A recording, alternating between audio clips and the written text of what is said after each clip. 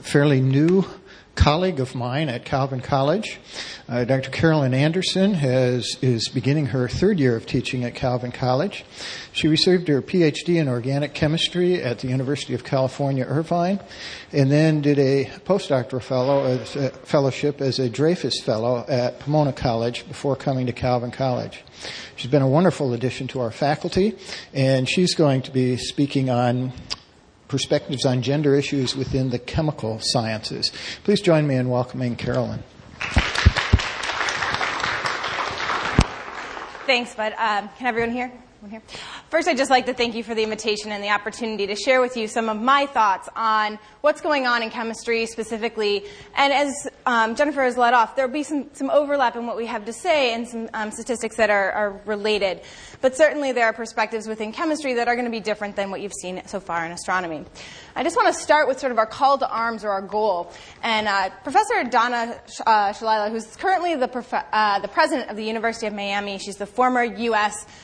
Secretary of Health and Human Services, was speaking to the U.S. House of Representatives last October and stated to them that faculty, university leaders, professional and scientific societies, federal agencies, and the federal government need to unite to ensure that all of our nation's people are welcomed and encouraged to excel in science and engineering in our research universities. Now, that's a high call, and it's really an important call that we hear her for. In chemistry, then, is how are we doing? Are we, in fact, encouraging all of our people to continue on?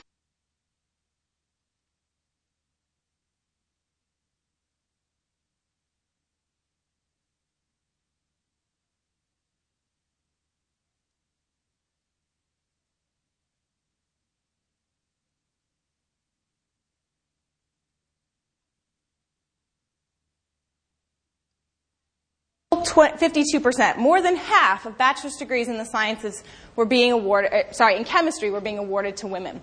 You'll see a similar increase as we go from masters, from 28% to 49%.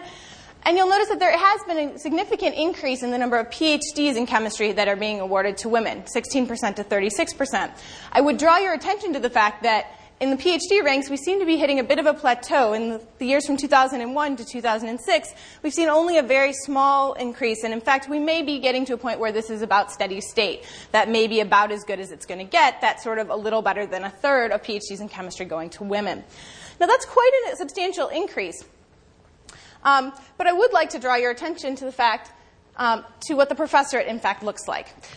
These are numbers at the top 50 research universities. 50 research universities determined by the National Science Foundation based on total and externally funded research in chemistry. And if you look at the numbers between 2000 and 2007, what you find is that at all ranks, we're actually increasing within the professorate. And that is fairly encouraging. We're moving up in chemistry faculties from only 10% in 2000 to 15% in 2007. And this increase, in fact, correlates well with the increase we see at the full professor rank, as that number is increasing. And that happens, of course, because associate professors are advancing to being full professors, assistant professors are advancing to be associate professors. What's disturbing in these numbers is the fact that both the associate and the assistant professor ranks have been stagnant for the entire duration of the numbers up there between about 20 and 22%. Now, if you remember, 52% of bachelor's degrees in chemistry are being awarded to women as of 2006. 36% of PhDs in chemistry are being awarded to women as of 2006. As of 2001, we had 34%.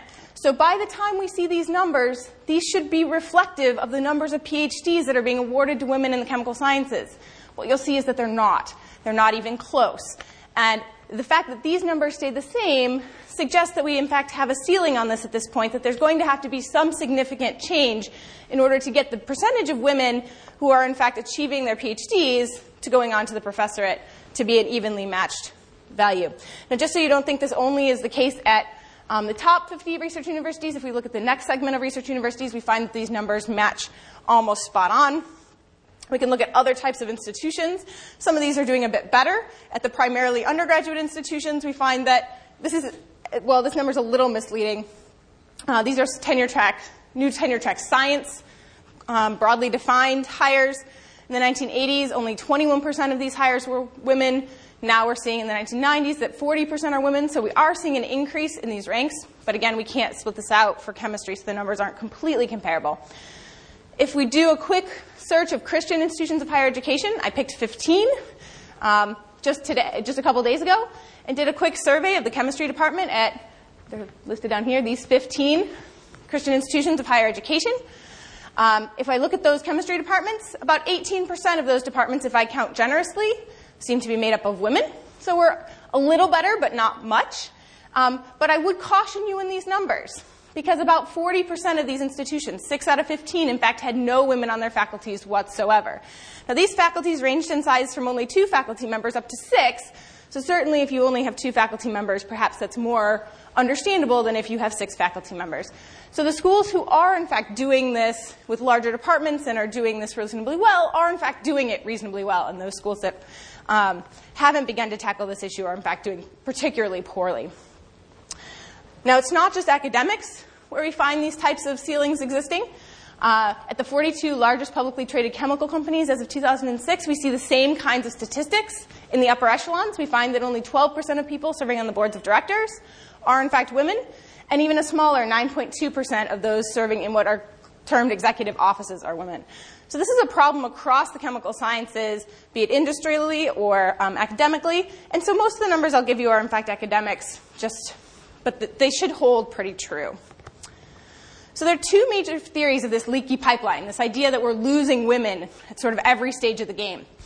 The first theory is that women simply choose to leave chemistry and science for presumably less demanding jobs.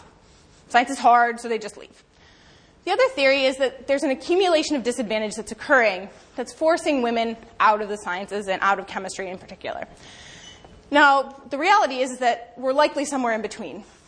Likely women aren't making choices to specifically leave without some form of hostile environment that they're encountering. And probably the hostile environment isn't so much that alone it's pushing them out, but there's probably some mix of these in which there are choices being made based on the environment that women are experiencing. Okay, so what does it mean to have an accumulation of advantage or disadvantage? Virginia Vallon speaks of it this way. She says, like interest on capital, advantages accrue, and like interest on debt, disadvantages also accumulate. Very small differences in treatment can, as they pile up, result in large disparities in salary, promotion, and prestige. It's unfair to neglect even minor instances of group-based bias because they add up to major inequalities. In other words, what she's saying is that even very, very small disparities between how men and women are treated can, in fact, add up over time to make for major differences in the environments for those 2 populations. So how do we know that disadvantage is actually accumulating? We can do this in a statistical way. We can calculate a yield. For example, of the number of bachelor's degrees awarded, how many of those people go on to earn their PhDs? If, in fact, we are in a society where men and women should be equally able to do that, our yield should be equal for men and women. And we can compare that by looking at the parity value. By simply dividing the percentage or the yield of women versus the yield of men in chemistry, we should be able to see how close we are. If we compare all PhD granting institutions with regards to chemistry, what we find is that we're not doing particularly well. The yield of women is less than half, 47%. The yield of men is a little better, but not great, and we find a parity value of 0.77.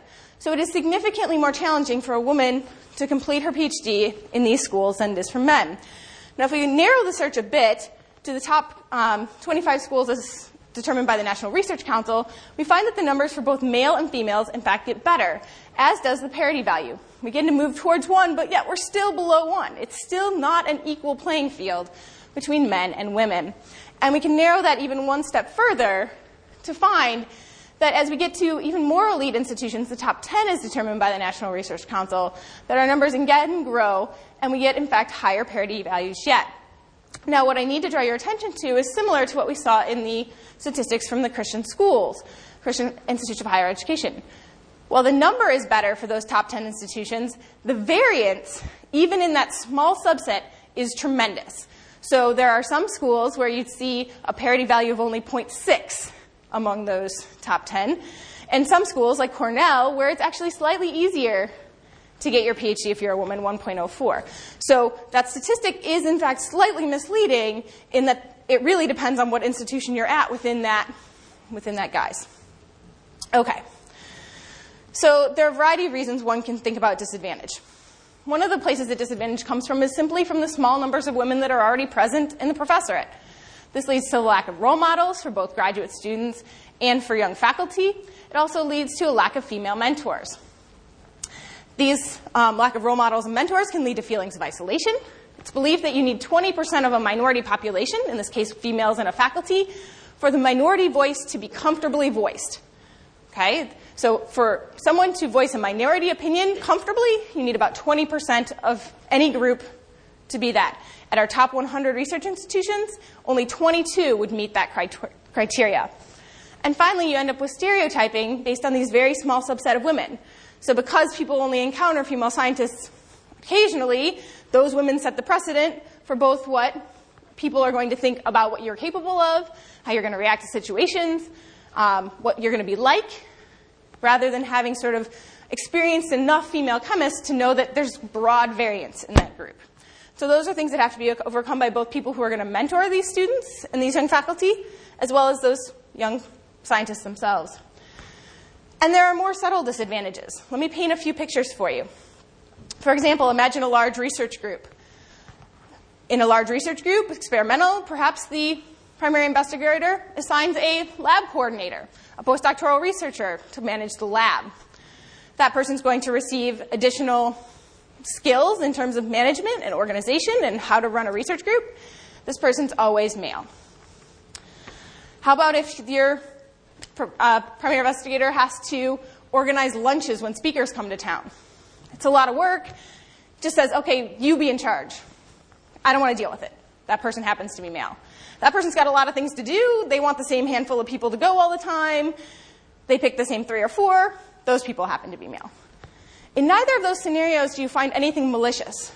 Okay, nobody's trying not to include women. Nobody's trying overtly to rule them out. And yet you've, in fact, cut off all of the informal networking possibilities. All of that informal training is going to your male students. Okay? This is a place where conscientious effort needs to be applied in order to try to change these types of informal networking opportunities. How about this one? PI corrects both a male and a female graduate student simultaneously. Female graduate student breaks down in tears. Male graduate student blows him off. PI looks at the female graduate student and says, buck up. Science is hard. The mentor in this case has created a hostile environment for that woman, even if the words are identical. Okay? These are some of the subtle types of disadvantages that accumulate that one has to deal with when mentoring and thinking about different populations. Mentoring is not something that you can do the same for everybody. One final one. Attendance at a conference is necessary for career development. Young faculty member has little kids at home. Either she has to leave her kids at home, or she has to bring them and find daycare, or find daycare at home that's going to watch them when she's not around. This adds undue financial burden, it adds undue stress, and perhaps it's just easier not to go to the meeting at all. Okay? None of these are malicious. None of these as their own should be problematic, and yet we find that we are slowly but surely accumulating a state of disadvantage. Okay, we're establishing a situation where it is more difficult for that woman than it is for her comparable male colleague, and we see that come out in the parity numbers. So one of the ways that I'm going to suggest to you that we can best combat disadvantage is through mentoring. Okay? There are many, many studies that have shown that positive mentoring has a much more significant effect on women than it does on men. For example, in graduate school in one study, the chance of a woman finishing graduate school in chemistry rose from 60% to 100% if she had a positive mentor. Okay? We can see a similar type of improvement in early employment situations. Only 52% of women in the study reported having a positive or successful first employment experience without the presence of a mentor or in the presence of a negative mentoring situation. 100% of women with a positive mentoring experience said they had a successful first career situation where they were advanced, they felt they were growing, they were moving forward.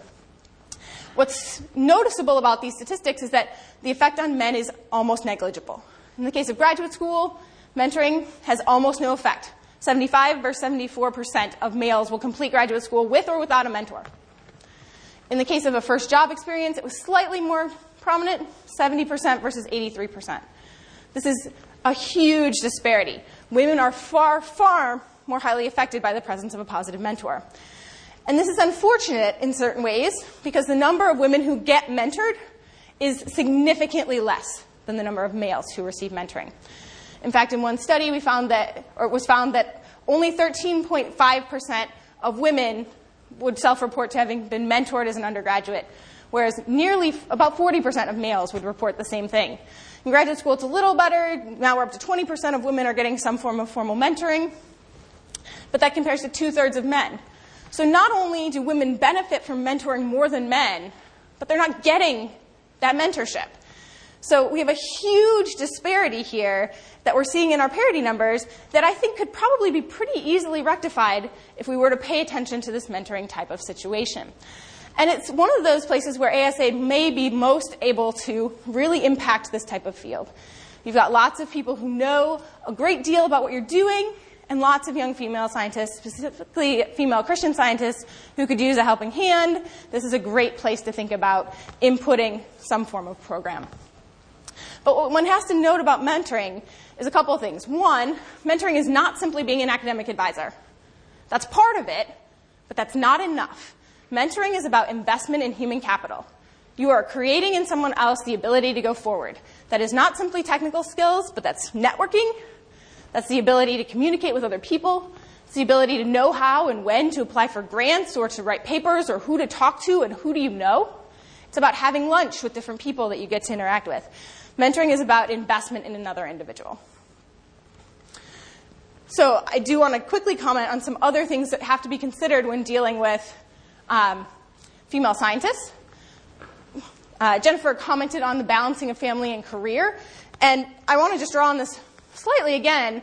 The academic lifestyle, as it's sort of portrayed, is this rat race type of thing, where long hours signify a commitment to the field, where publication and funding are not only potentially stressors, but they're required for tenure in most cases.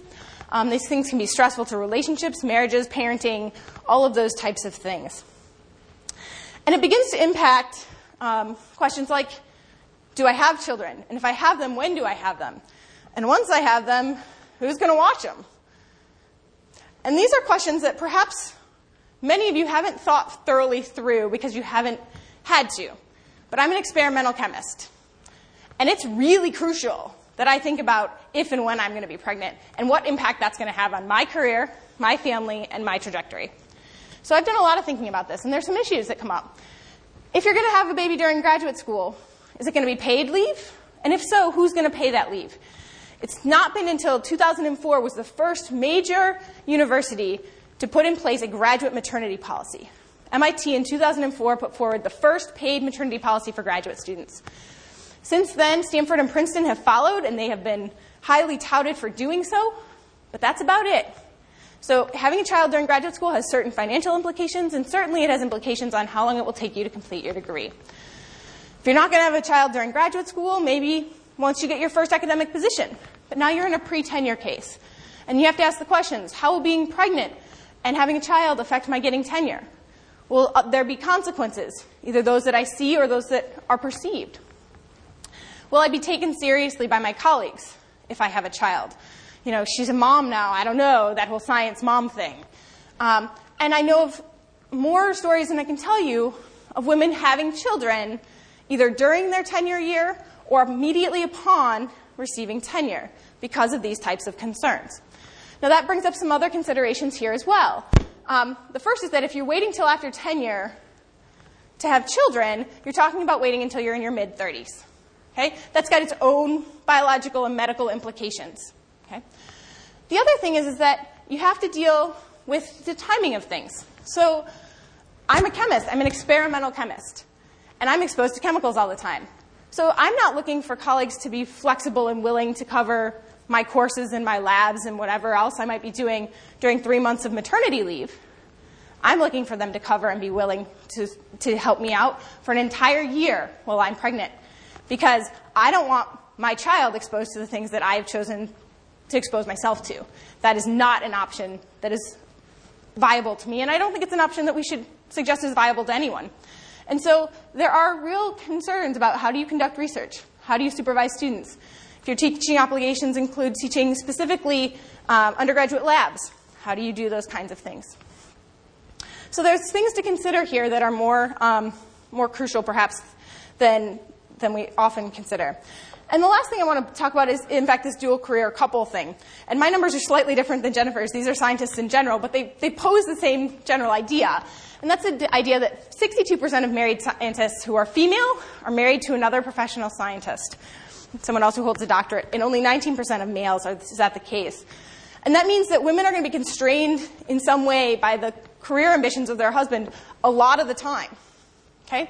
This might be geographically. It might mean they have to locate in a large labor market, so there are multiple opportunities.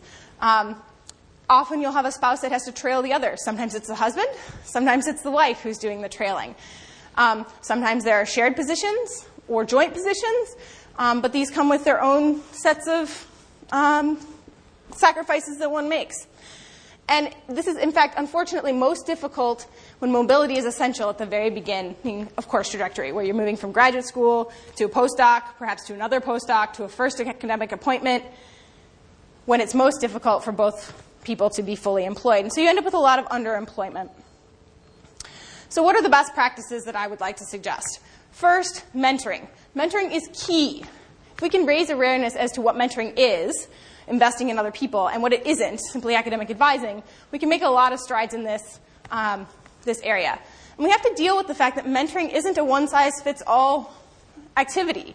One cannot mentor every man like every other man any more than someone can mentor every woman like every man. One has to understand that mentoring is an investment, and you have to know the person that you're mentoring. And I think initiating formal mentoring programs has the possibility to have real benefits specifically for females in science and females in chemistry. We need to be thinking about initiating family-friendly benefits on an institutional level. These are things like paid maternity leave, automatic tenure clock extensions for new parents, flexibility in teaching loads, daycare options that are close by, backup care for sick children, and helping trailing spouses get jobs, either by hiring couples together or finding some alternate means. So just to summarize what I've been telling you about, what I'm arguing for is not gender parity, but rather gender equity.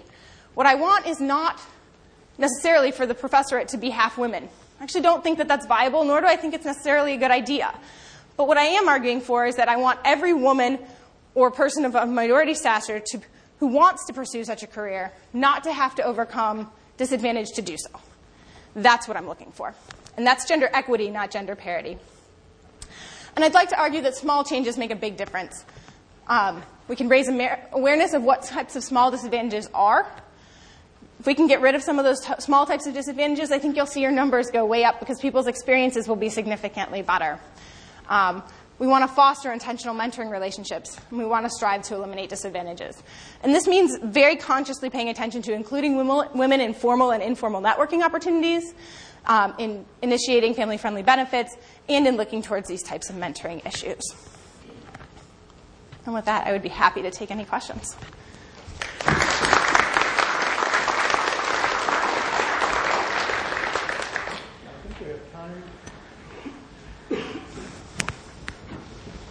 I think we have time for a question or two. Keep your question short, please. Just earlier when you were talking about the parity numbers between the people who did bachelor's, and you said that parity would be in the same proportion of people who went on to do PhDs, but Finished PhDs. Finished PhDs, right? So does that include people who is that taking into account that people started graduate school and then dropped out, or is it just assuming that people have equal amounts of interest?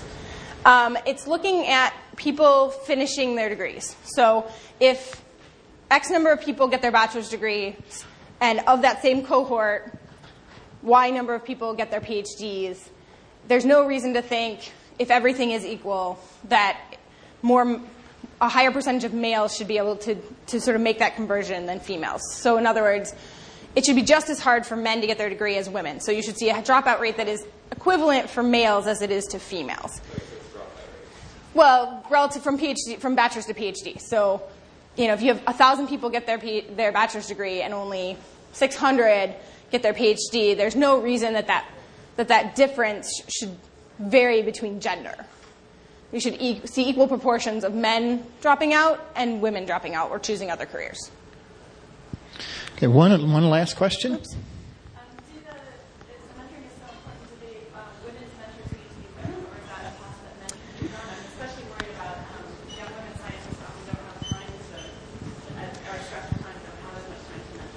That's a really great question. And the data that I've seen suggests that a female mentor for a female young scientist is a better match than a male scientist mentoring a female scientist, but that young scientists will take whatever they can get. So until we can get those numbers up, a good male mentor, most women will happily take that option. Okay, join me in thanking Carolyn once again for a very nice presentation.